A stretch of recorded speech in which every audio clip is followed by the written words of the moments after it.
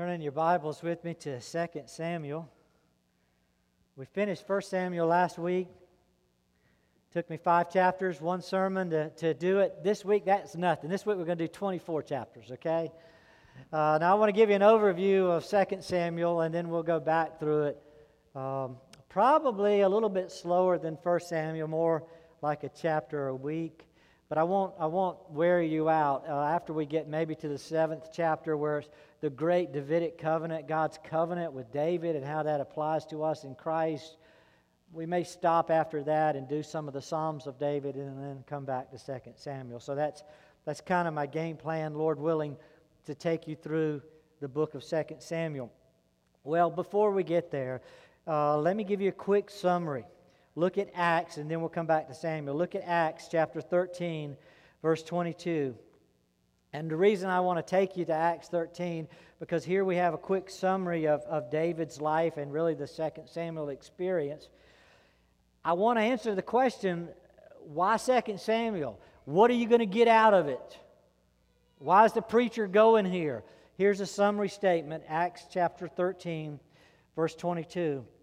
It says, "And after he had removed him," that's Saul, first king of Israel, "after he had removed him, he raised up David to be the king, concerning whom he also testified and said, I have found David," notice 2 things here, "the son of Jesse, a man after my heart," number 1, "who will do all my will," number 2. I want us to think about that. This is the summary of what we're going to find in 2 Samuel, that David is a man after God's heart who does all His will. Wouldn't it be great if we could get that out of it? That we would become people who gave all of our hearts to God and do all His will. Now, before I get there, remember what you've already learned about David. In 1 Samuel, Saul is chasing him. He's under pressure. He's trying to protect his own life. He's trying to protect the life of 600 men and their families. And it's just constant adversity, constant distress, constant pressure. He's very depressed. He doesn't even think he's going to live at times. Don't forget that adversity. It's huge. It's great. So now let's put that with the 2 things we just read in Acts 13. I want you to think about it.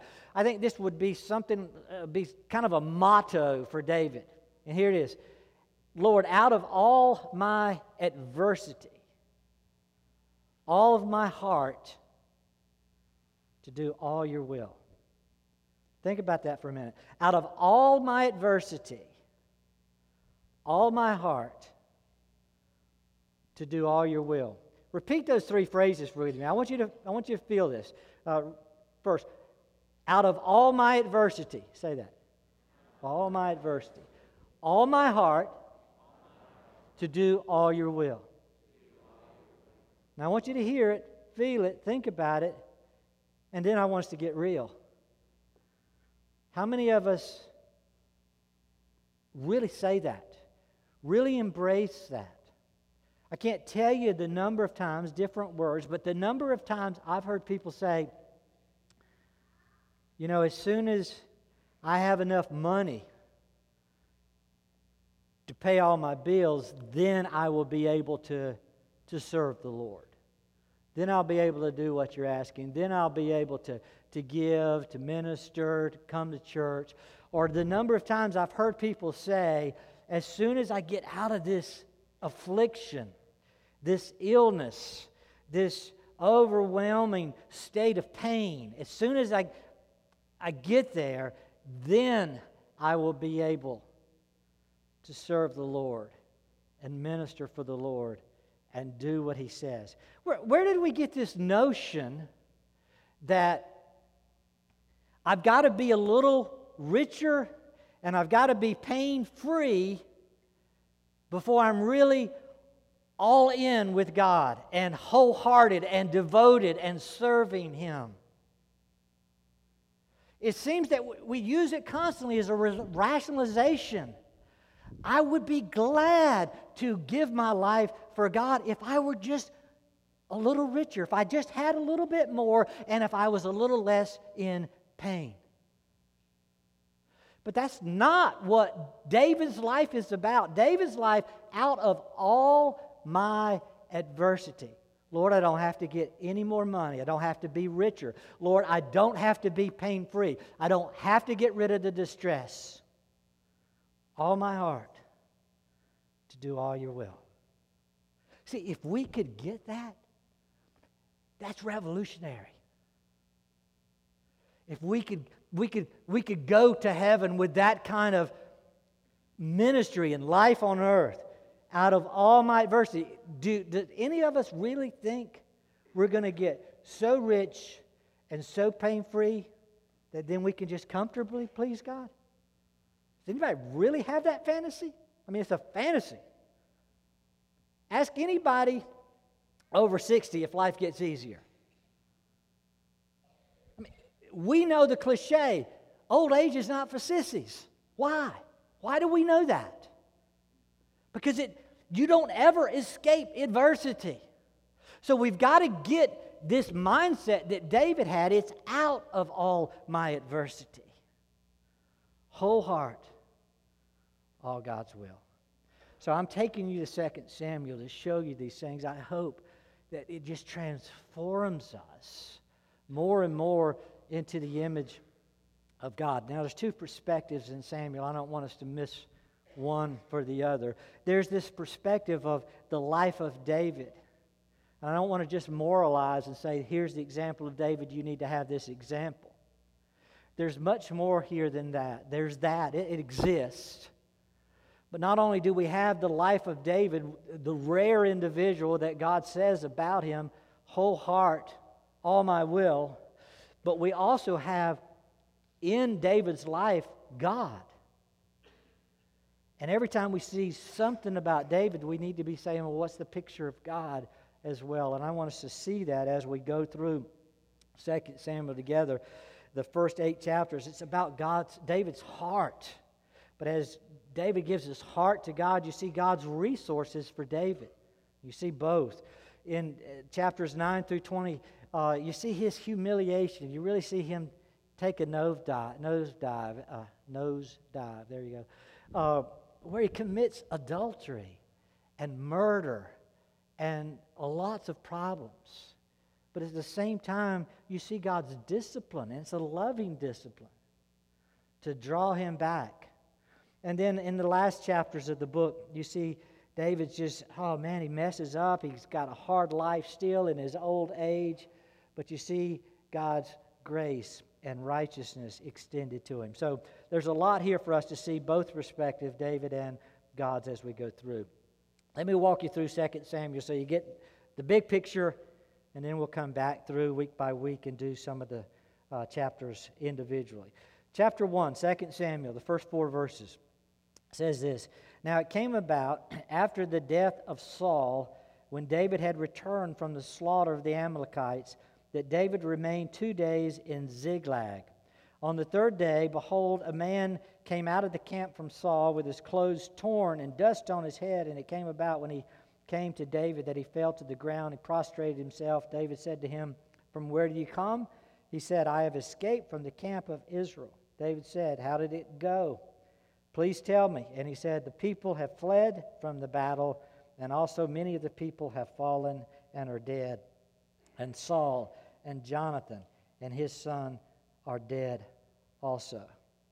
We pick up chapter 2 or 2 Samuel right where we left 1 Samuel off. Excuse me as I drink. I hate doing that.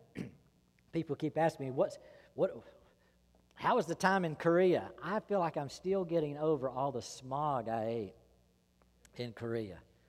Thank God for the promised land. Good to be back. We pick up 2 Samuel right where 1 Samuel left off. 1 Samuel, remember, we ended with a battle and Saul dying. First story we get in 2 Samuel is the news that Saul has died. Now, you've been hearing over and over all through 1 Samuel that when Saul dies, David becomes king, right? Well, notice chapter 2, verse 1 of 2 Samuel. Then it came about afterwards that David inquired of the Lord, saying, "Shall I go up to one of the cities of Judah And the Lord said to him, "Go up." So David said, "Where shall I go?" And he said, "To Hebron." Why is he going up to a city? He's been hiding in a cave. He's been hiding in Philistine territory. The king of Israel just died in a battle against the Philistines. David had been promised, and the promise had been given to Saul, his family, and everybody else, that when Saul is out of the picture, David will be your next king. Samuel had already anointed David to be the next king. Now, what's interesting to me is that when the runner from the battle comes and says Saul has died, why is they coming to David? Everybody knows. You go to David, tell him he's the next king. So the runner comes. David finds that it's a true story. Saul and Saul's son, Jonathan, has died. So the question in David's mind and everybody else's mind, are we going to have an inauguration service? Do I go to a city where everybody's going to have a parade and gather and I'm going to be the next king? What's interesting to me is that David had to ask that question. You don't see David with his bags packed and the moving truck in the driveway. Rather, after Saul is dead, David inquires, it says, chapter 2:1, inquires of the Lord, time for promises to come true. What do we do here? I am willing to stay in the cave. I'm willing to stay in the wilderness. All your will. All my heart. The adversity. All my adversity. If you want to take me out of this and put me on throne somewhere, I'm going to wait on you. And you tell me not only when to go, but where to go. It reminded me of Proverbs 3, 5, and 6. You know that passage, right? Turn there and put it down. That's one that you want for your kids to just really grasp. I think David gets it in a strong way. Proverbs 3, 5, and 6. Trust in the Lord with all your heart, and do not lean on your own understanding. In all your ways acknowledge Him, and He'll make your path straight. Trust in the Lord with all your heart. That's where David's at. He chooses to trust. God, I trust you, but is this the time? Is this the place? Do you have some other plan? He acknowledges Him. He doesn't just say, let's go, guys. We can take the kingdom. Saul's out of the picture. Jonathan's out of the picture. Let's run for the nearest city. Let's have a parade. Let's anoint David king. Whoever wants to do that, David says, no. Let's wait. Let's lean on the Lord. Let's inquire of the Lord. Let's make sure this is a God thing and not just something we want to get out of adversity. God may want us to stay in the adversity. So David has that prayer. And I just want us to think about, why is that such a difficult lesson to learn? Maybe we feel like our pain's so great, we can't wait to get out.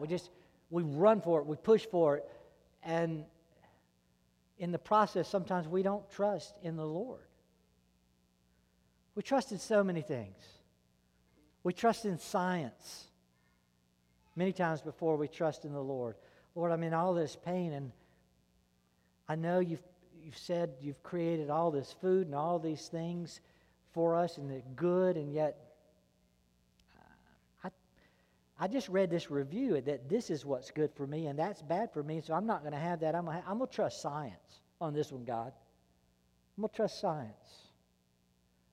Or I'm going to trust my doctor. I know you promised me something, and we've been praying for something, but I'm going to trust medicine. Or my wife's always been good at having an intuition. I'm going to go with that this time. I'm going to go with my feelings, my gut on this one. How many times do we really come to God and say, God, forget everything else, I'm going to trust you. I'm going to acknowledge you as first, as primary in all things, and I'm going to only go with that. It doesn't mean the other things aren't important, but those are the subpoints. They all align under Christ, under God. We're seeking Him first. And we're not trying to get out of adversity. We're trying to be led out by His grace. It's like, God, you may have designed this pain for reasons. Is it time for me? Is it the right place for me? That's where David was.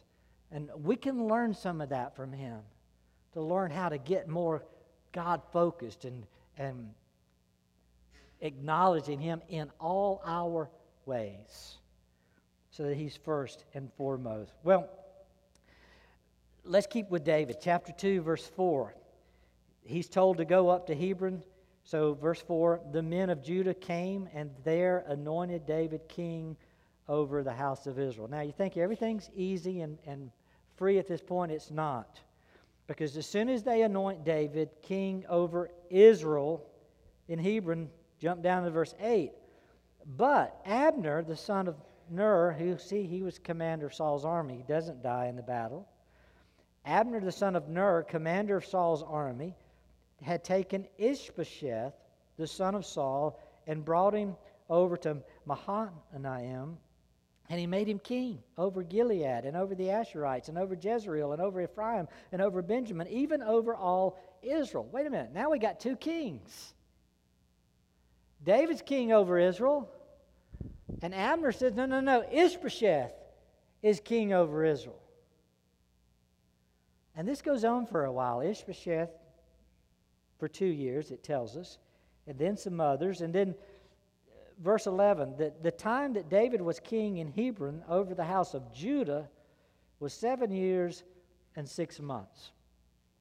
So we've got really this civil war, this internal conflict, where a group of people say, I'm going to follow David. He's going to be king. And another group say, no, I'm going to follow Ishbosheth. He's going to be king. And then you've obviously got the rest of us in the middle say, I don't know who to follow. I thought God promised it to David, but Ishbosheth is Saul's son, and Saul helped my family out a lot. He delivered us many times. So I feel this loyalty to Saul's family. Who do I follow? So this goes on for about 7.5 years. And then we see chapter 5, first 5 verses. Then all the tribes of Israel came to David at Hebron and said, behold, so this is all the tribes, not just some of them, not just Judah. We are your bone and your flesh. Previously, so they're saying, we messed up, we followed Saul, we need to follow you. Previously, when Saul was king over us, you were the one who led Israel out and in. And the Lord said to you, you will shepherd my people Israel, and you will be ruler over Israel. So all the elders of Israel came to the king at Hebron, and King David made a covenant with them before the Lord at Hebron. Then they anointed David king over Israel. David was 30 years old when he became king. He reigned for 40 years. At Hebron he reigned over Judah 7 years and 6 months, and in Jerusalem he reigned 33 years over all Israel and Judah. All right, so David's now king. He's king over all the tribes. He waited. So I was telling you, you trust in the Lord in all your ways. He's waiting 7.5 years for this. Though the chapters kind of come quick, there's a lot of adversity, a lot of internal conflict, a lot of people saying, I'm with you, and a lot of people saying, I'm not really. Until finally they get to the place where all the tribes are saying, yeah, we're all in now, and we're going to be under you. And David reigns, and he's a great king. Now, how did it all happen? Don't want you to miss it. Nowhere do we find David became king because he was wise. Nowhere do we read David became king because he was such a strategist. It does acknowledge the fact that he was a leader. He was a great warrior. We know that about him. We knew that way before he became king. How does he become so great and awesome? Don't miss this. This is one you want to circle and underline. Chapter 5, verse 10. David became greater and greater. Don't you want that on your epitaph? You became greater and greater. Why? For the Lord God of hosts was with him. Now notice what just happened there. It did not say David became greater and greater because he followed hard after God. It doesn't say he was greater and greater because he read his Bible, because he prayed, because he went to church, because he took whatever next step was important to follow after God. What does it say? It says, God took steps to be with David. God was with David. Do you see the difference? It's one thing for us to say, I am with God. Far different to say, God is with me. Think about the celebrities you know, or the autographs you have. I thought back to our bicentennial celebration. You remember, as a nation, we were declared our independence 1776. So 1876, 1976, our bicentennial celebration. If you were a South Carolinian then, I hope you were. I hope you've been in the Promised Land a long time. You went down to Columbia, and we had a big celebration for our bicentennial celebration as a nation. And in the Coliseum, the stadium, and all down there, we had the big celebrities of that time: Bob Hope, Anita Bryant, and Minnie Pearl. Oh! And all the choirs from all over the state were invited down to sing glorious American anthems. I happened to be in one of those choirs, so I was invited down. I was on the stage, and we got down to Columbia for this bicentennial celebration. Those three celebrities said, we'd like to greet the choirs. And they stood on stage, and we all got to walk by and shake hands with Bob Hope, Anita Bryant, and Minnie Pearl, and get autographs and all of that. They were nice to do all that. So for years, I used to say, yep, me and Bob Hope, yeah, we tight. We were in this concert together. We held hands. We sang. I could say stuff like that. And it was true. I could say, I know him. I am with him. But do you think he ever had another thought of me? And it's the same way with you who've run around and got autographs. You've got this person's autograph, and you remember a special moment with that person. But do you think that person ever sits around and remembers you? See, that's the difference. It's one thing to be with them. It's entirely a different thing for them to be with you. It's one thing for me to be with God, saying, God, I hold your hand. I read your Bible. I talk to you. I pray to you. I know your law. I know your commands. I am running towards you. But we don't want to get to our last day and God say, yeah, but I never knew you. Depart from me. So sometimes I think we get the man side and we get off focus, which is why I say I want you to get both perspectives here. Our desperation should not be for Bible study, prayer, church attendance, fellowship, all that. Our desperation should be for God to be with us. God, fill me. God, love me. God, never depart. Watch over me. Protect me. Be my refuge, my strength, my shield, my help. Be with me. And when you start wrestling with that, what can you do? I can't do anything to win God over. But obviously we can do things that, make us more useful to Christ and His kingdom. So we work for those things, but those things are not what earn us any merit, any favor.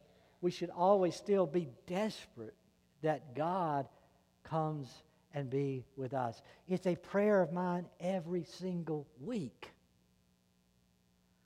Before I get before you, I say, Lord, it doesn't matter how well prepared I am. It doesn't matter how much I've read 2 Samuel. It doesn't matter how I get the picture. I am a frail human that messes up all the time. And my people will get nothing if you're not with us. God, we desperately need you. They don't just need a sermon. They need the Spirit of God to come through a sinner like me and minister to them. And we need that as parents, and we need that as kids. We need that everywhere we go. Lord, do not let me go unless you go with me. I can go with God, but I want God to go with me. And that's what David had. And because David had it, he became greater and greater. I don't think there's any of us that don't want to become greater and greater. On some level, the secret is that it will only happen in the sovereignty and providence of God, that He lifts us up, He raises us up. God chooses to be with us and to bless us. And when you start seeing that happen, it's so exciting to have God in your life and working through you, and you as a dad or a mom, as a parent, a grandparent, you can say to your kids, follow me, watch me. I want you to see the work of God. Just hang out with me because you will be blessed. Why? Because God's in this place. If God is with me, you're going to experience some of the blessings of God. The non-Christian world will come to us at times and say, tell me about what's going on. I mean, I just see blessing in your life. Say, yeah, that's a God thing. God is with me. It's not that I'm doing something. It's that God's doing something. David had that experience, and the people of God recognized it. And we want to see that over and over again. Well, that's such a big ingredient to life. I could spend more time, but let me read Psalm 15 when you get a chance. It's a psalm of David, and David is asking the question in Psalm 15, who can ascend to your holy hill, O God? And as he asks that question in Psalm 15, who can be with God? He's wrestling, will God be with us? And for you to think about that, he mentions a man of integrity, a man who loves righteousness, a man who gives but without interest, a man that does all these things, but is that covered all in Christ? Is there anything we need to be doing? Think through that. It's a great exercise of how do I get to God? How do I get God to me? Well, back in 2 Samuel, that's the first 8 chapters. Then chapter 9 and through 20, like I said, it follows with David kind of taking a downward spiral and going through some deep trials, sins, adultery, murder. Let's see where the sin starts. Look at 2 Samuel chapter 11, verse 1. Then it happened in the spring, at the time when kings go out to battle, that David sent Joab and his servants with him and all Israel, and they destroyed the sons of Ammon and besieged Rabbah. But David stayed at Jerusalem. Twice in one verse it tells us David neglected duty. Starts out at the time when kings go to battle. David was a king. David's not going. And then it repeats it again. Kings should have gone, the battle is proceeding, but David stayed. So he's got a duty to do. He's getting older. I'm sure he's getting tired. I'm sure there's a lot on his plate. He still has adversity as king.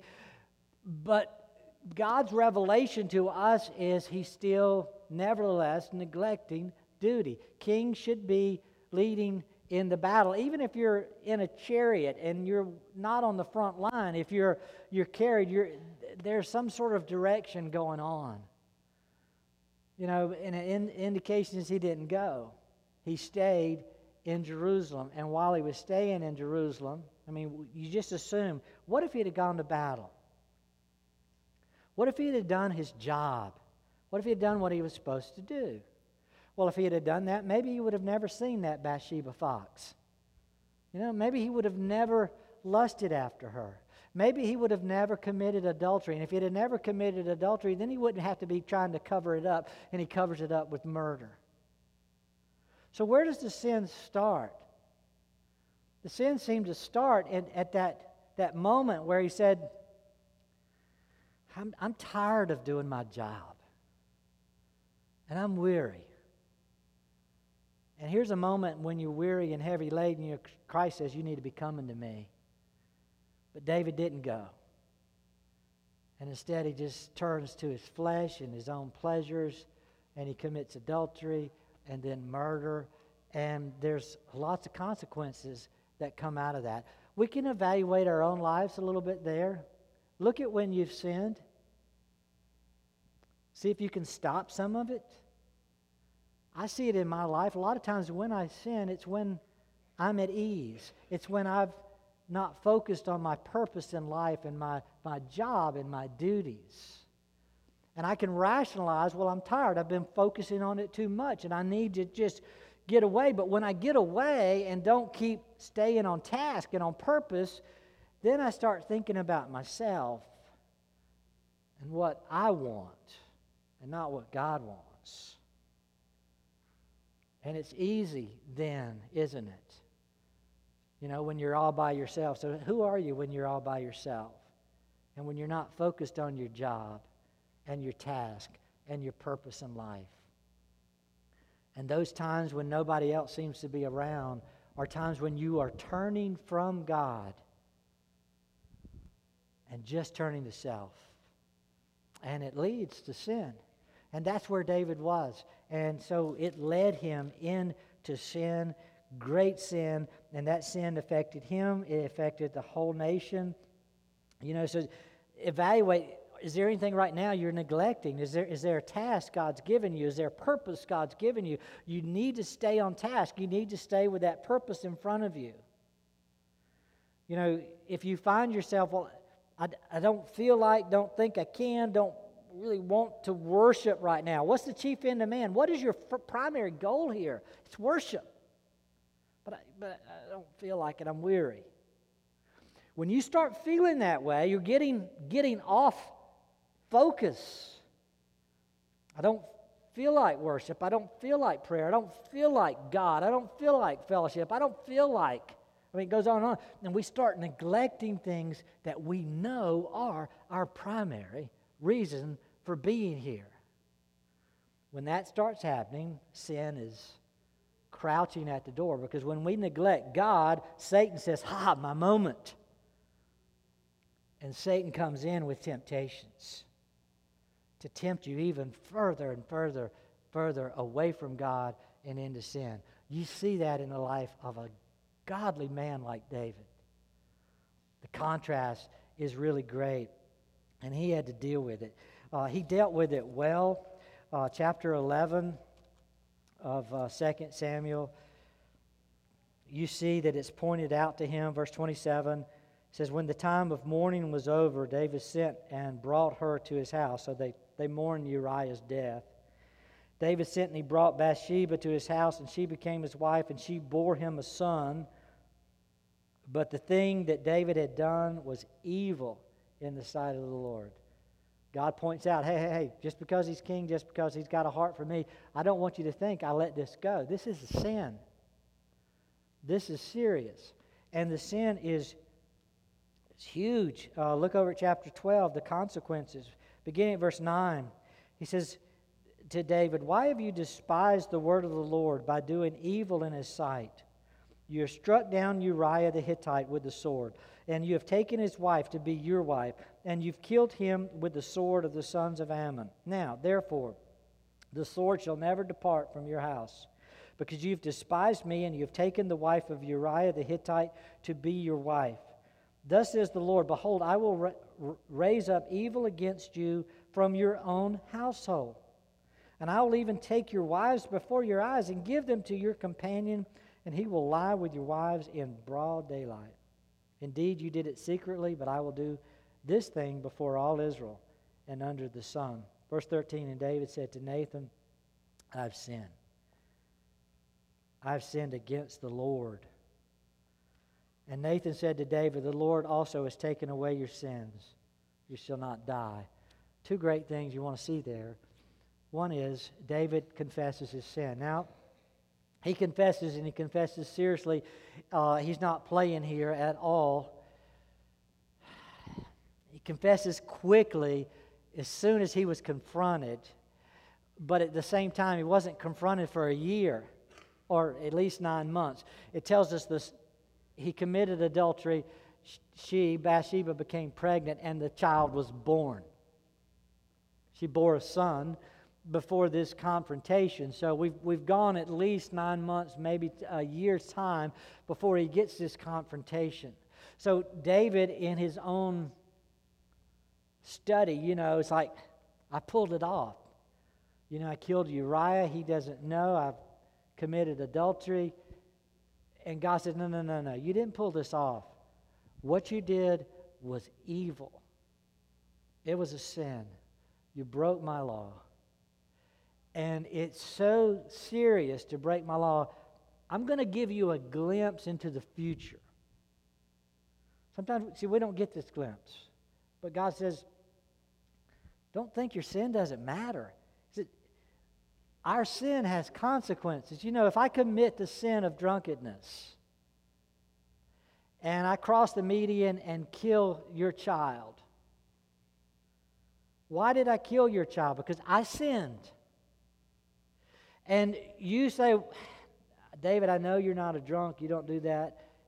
I forgive you. You ask forgiveness, I forgive you. So you forgive me. Your family forgives me. Church forgives me. It doesn't mean I don't suffer consequences. I've just killed someone. I may go to jail. I may go to jail for the rest of my life because of that one sin. Even though you forgive me, you don't have the power to keep the judge from sending me to hell. Say, hey, look, I want to make an example of you. You shouldn't have been doing this. You're going to be locked up for a long time so that people realize how serious drunkenness behind the wheel is. That would be the consequence. Every sin we commit has consequences. In this place, God tells David ahead of time these consequences. He says, your own children, there's going to be the sword in your own household. David had 4 sons that died. And this is not play death. David lived to bury them. First son was this child by Bathsheba. Soon after this confession, the child will die. So he's got to bury a baby. Then he's got to bury Ammon. Then he's got to bury Absalom. Then he's got to bury Adonijah. So he's got these 4 precious sons he buries. God told him ahead of time it's going to be part of the consequence. But you'll remember how wages of sin is death.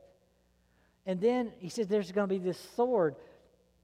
Absalom, one brother, kills another brother, Ammon.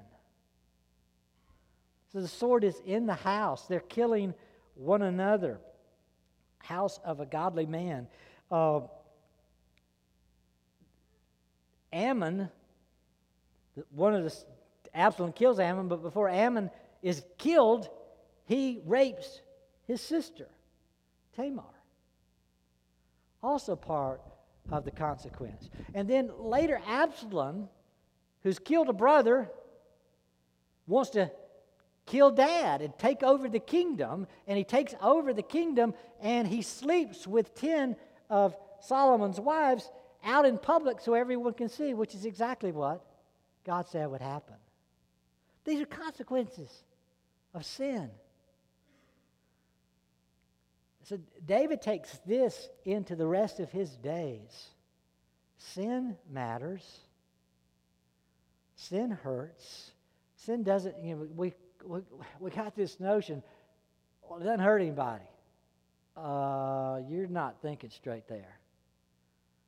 This shame and this hurt will go to your family, your community, and to your nation. And David gets the full consequence of sin. So when he says, God, I sinned against you, He understands sin on a level most of us miss. We think, no, I just sinned against one another. But David sees this God who is holy, holy, holy, and can't stand to look upon sin. And how to live with such a God, and how wonderful it is to have that God live with us. All God said occurred. David gets it. David lives with it. And David's blessed over and over because he begins to get it. Well, the last chapters deal with lots of things. David leads his nation through a 3-year famine. He has to destroy the descendants of Goliath again. Leads in great deliverance. He has great final words as the book concludes. I want to take you to the last chapter, chapter 24. And as he gets to chapter 24, David says, verse 10 says, Now David's heart troubled him after he had numbered the people. So this sin of just numbering people to see how great and wonderful you are, kind of thing. David's heart troubled him after he numbered the people, so David said to the Lord, I've sinned greatly in what I've done, but now, O Lord, please take away the iniquity of your servant, for I've acted very foolishly. I want you to catch that. As he gets to the end of his life, he doesn't need some prophet saying, hey, you messed up, David. Get right with God. His heart now is troubling him. And he quickly begins to say, God, I messed up. I acted foolishly. Please forgive me. Let's limit the consequences. Let's move forward quickly. I'm messed up here. And I want you to see a huge comparison between Saul, 1 Samuel, and David, 2 Samuel. In Saul's case, over and over and over, they're both great leaders. They're both kings of Israel. They both lead as king for about 40 years. Saul 42, David 40. That's long-term leadership over God's chosen nation. Saul runs after God. He seeks the priest. He seeks to pray. He seeks God's word. But God doesn't answer. So Saul turns and seeks from witch doctors and mediums and psychics and those things. David, on the other hand, he's seeking hard after God, and God answers. What's the difference? Well, one, God is with David. God was not with Saul. God departed from Saul. God is with David. But one key difference between David and Saul is every time Saul's sin was pointed out, Saul would say, yeah, but. The devil made me do it. I just had to. When David's sin is pointed out, David says, you're right, I sinned. I acted foolishly. That was the worst thing I could have possibly done. Please forgive me. My sin was against you. Here's the difference between great men.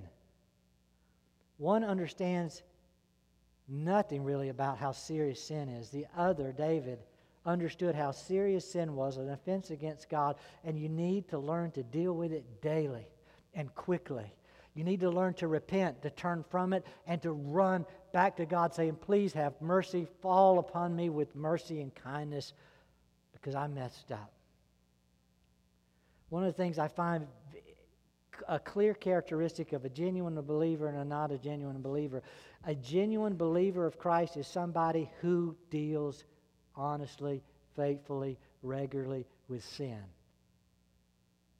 The one who says, I have not sinned, he's a liar. He doesn't know the truth. He doesn't know Christ. But when you get to the place in your life where you say, yeah, I'm a great sinner, and the good news is I have a great God who pursues a great sinner and forgives me. So I try to go as fast as I can to repentance and to forgiveness and to confession. And that's what David did. Because I have a merciful, kind, gracious God. He has a standard he will uphold, and I fail at that standard every day. I must repent. Are you daily dealing with sin?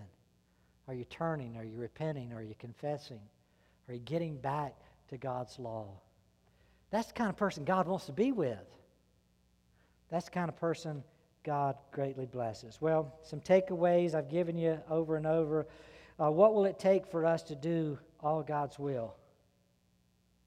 Do we really have to get out of our adversity to do it? Do we have to be richer and more pain-free? Do you have to get a promotion? Do you have to get more money? Do you have to be healed? Or are you ready right now to say, God, out of all adversity, all my heart, all your will? Number two, do we understand lasting success is granted by the sovereign, providential hand of God? We need God with us, not the other way around, just us with God. It's not about our decision for Him. It's about His decision for us. And then third, do we have to be perfect to be great in God's eyes? Absolutely not. We have to be real with our sin. We are sinners who are messed up. And God longs to hear us say, I have sinned. Please have mercy on me, a sinner. Let's pray. Father, thank you for the book of 2 Samuel. It's so packed with major life-changing themes that the world has blinders on. They just don't see it or get it. What a privilege to be given revelation. What a privilege to have the light of Christ shine brightly upon us. Lord, in your light we see light. Let us come to Christ. Let us see the truth. And let it free us to live these great lives you've designed for us. We thank you for your grace, your mercy, for the freedom from sin and its bondage granted us in Christ. Father, let us see it more and more and live this radical new life like David for you. For we ask it in Jesus' name. Amen.